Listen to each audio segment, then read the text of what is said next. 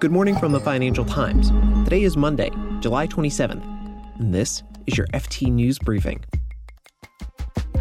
Republicans and Democrats gear up for another week of stimulus debate. Oil production in the U.S. is on the rise, and a surge in coronavirus cases is putting a damper on European travel and tourism. Plus, we'll take a look at how Brexit talks are faring and why fisheries are one of the things holding up progress. I'm Mark Filipino, and here's the news you need to start your day.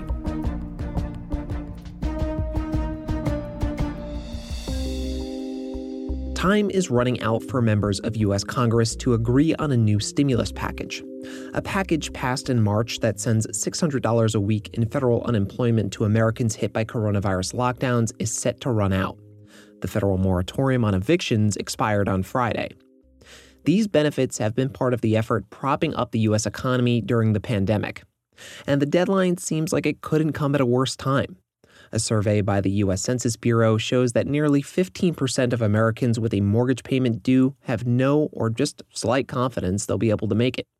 That number is 35% when it comes to the way Americans feel about rent payments. And both figures have been on the rise in recent weeks. But today, Republicans are expected to unveil their proposals for a fresh round of stimulus. It would include another round of $1,200 cash payments sent directly to Americans. It would also include an extension on the federal moratorium on evictions and extend federal unemployment benefits, but at a reduced rate. Here's U.S. Treasury Secretary Steven Mnuchin on Fox News Sunday yesterday. I think workers and Americans understand the concept that you shouldn't be paid more to stay home than to work, that the fair thing is to replace wages, and it just wouldn't be fair to use taxpayer dollars to pay more people to sit home than they would get working and get a job. Mr. Mnuchin said the Trump administration and Senate Republicans would propose capping benefits at 70% of prior wages. But economists are worried that if the U.S. withdraws or even reduces stimulus, it risks a huge self-inflicted wound for the economy. It might ultimately lead to depressed consumption and potentially create a housing crisis. Once the Republicans' bill is introduced in the Senate, it'll trigger a new round of negotiations with Democrats. The Democrat-controlled House of Representatives passed its own $3 trillion recovery package in May, but Republican leaders declared it dead on arrival in the Senate.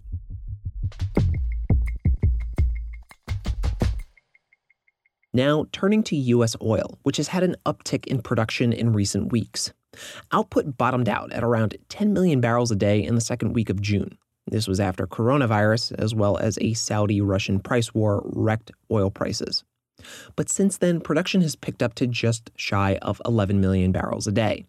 Activity is increasing in big shale fields in Texas, according to Genscape, a division of consultancy Wood Mackenzie.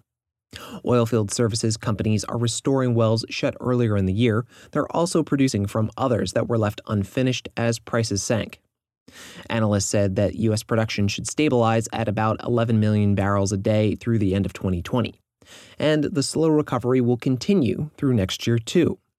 The consultancy Rystad Energy predicts that U.S. production will grow by about 500,000 barrels a day in 2021, but it's still well below the growth rates that we've seen in recent years.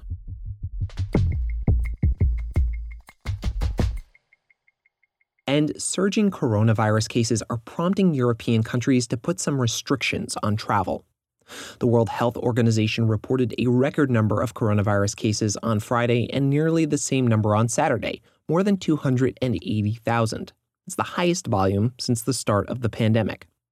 By Saturday, the UK government said that Britons on holiday in Spain would be required to self-isolate for 2 weeks upon their return. This comes after a spike in infections in 3 Spanish regions. But the UK isn't alone. France said that any travelers arriving from a list of 16 countries from outside the EU where coronavirus is, quote, circulating very strongly would be subject to mandatory testing at French airports and ports. But these moves have not pleased the travel and tourism industry. Spain's travel industry is particularly feeling the brunt, with the country's foreign minister saying over the weekend that Spain is, quote, safe. Europe's largest tourism group, TUI, criticized the UK's decision. It said this level of uncertainty and confusion is damaging for businesses and disappointing for those who look forward to a well-deserved break. TUI said it would give a full refund to any customers who had been due to travel to Spain between July 27th and August 9th, or it would allow holidaymakers to rebook holidays with a, quote, booking incentive. And here's a story you should know more about. The UK and the European Union have been at work trying to hammer out a deal on their future relationship. There have been 5 formal rounds of talks so far, and another informal round set for this week. This month's negotiations have been billed as crucial to the chances of the UK and the EU securing an agreement by the end of the Brexit transition period. That's on December 31st. There are just a few points that are holding up the talks, but can the two sides come to an agreement? The FT's political editor, George Parker, points out that key players feel that they're far apart on the issues. The main protagonists, Michel Barnier from the EU side and David Frost from the British side, said that significant differences still remain. So now, as with these negotiations, as you'd expect, we're in a race against time, with a deadline looming probably in September or October. So, George, if I understand this correctly, it's really just a few main issues that the two sides are hung up on right now.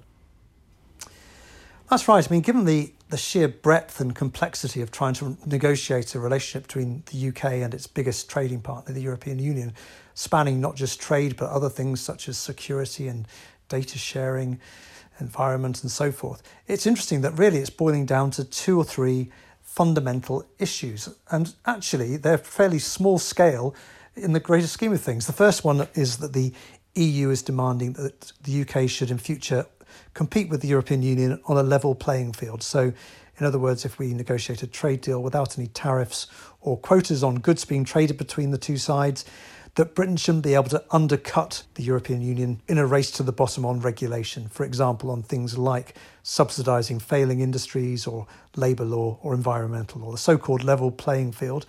And that's become a bit of a thorny issue because the UK says, look, the whole point of leaving the European Union is we're supposed to be an independent nation able to set our own rules. The European Union says, well, hang on a sec. If you want to be able to trade with us on equal terms, you've got to stick by at least the framework of our rules and guarantee that you're not going to become some sort of offshore Singapore on the edge of the European landmass. The second one, fundamental, but really a tiny part of the British and European economy, is fisheries. At the moment, Britain shares its waters with the European Union boats under something called the Common Fisheries Policy. When the UK leaves the European Union, the UK will take back control over its own territorial fishing waters, which are some of the richest in Europe, in fact, some of the richest in the world. The European Union understandably wants to maintain some access to those waters for boats operating out of countries like France, Belgium and the Netherlands. So that's become a sticking point as well. There are other things out there too, but those are the 2 fundamental ones. So what should we be looking for in the next few weeks and next few months of talks? Well, we've got another round of informal talks starting in the week coming in London, and then the next round of formal negotiations, as opposed to informal talks, will start on the week beginning the 17th of August. Now, anyone who knows anything at all about European politics, or probably politics in most parts of the Northern Hemisphere, would know that not much happens in the month of August. Then we're into September. Now, September is a vital month for these negotiations. Germany and Angela Merkel, who currently holds the presidency of the European Union, which rotates every 6 months, have basically said that in September they will be able to focus a bit more fully on Brexit and the trade negotiations. As you know, the European Union has been consumed by discussions about its future budget and how to respond to coronavirus over the last few weeks. So there will be a focus on these Brexit negotiations in September. And then there's a European Council meeting, a summit, in the middle of October. Now, I think really realistically, both sides see mid-October and that European meeting in Brussels as being the sort of moment of truth, really, where these talks have got to be brought to a conclusion. The reason for that is a fairly technical one, that both sides need time to ratify any agreement. The European Parliament needs time to ratify the agreement. It has to be translated into all the languages of the member states of the European Union. It has to be run through by the lawyers. So mid-October, I think, is really the moment when we have to see whether there is going to be a deal or not. So could the EU and UK ultimately walk away from these talks without a deal still? Well, that's certainly still a possibility. Both sides are planning for that because there's no guarantee at all that both sides will relent and there will be an agreement at the end of this process. However, despite the fact there's been quite a lot of sabre rattling, I think the fact of the matter is that it's in both sides' interests to get a deal. And as I mentioned earlier, when you look at the sheer scale of what's at stake here and the relatively small nature of the things that they're fighting over, the state aid regime and fisheries and so on, then I think it's not beyond the wit of both sides to come to a deal. You can read more on all of these stories at FT.com. This has been your daily FT News Briefing. Make sure you check back tomorrow for the latest business news.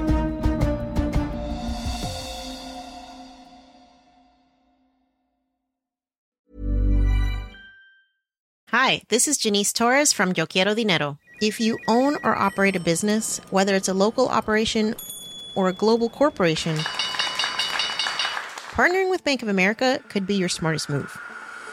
By teaming with Bank of America, you'll enjoy exclusive digital tools, award-winning insights, and business solutions so powerful you'll make every move matter.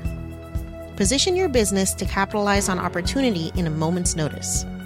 Visit bankofamerica.com/bankingforbusiness to learn more. What would you like the power to do?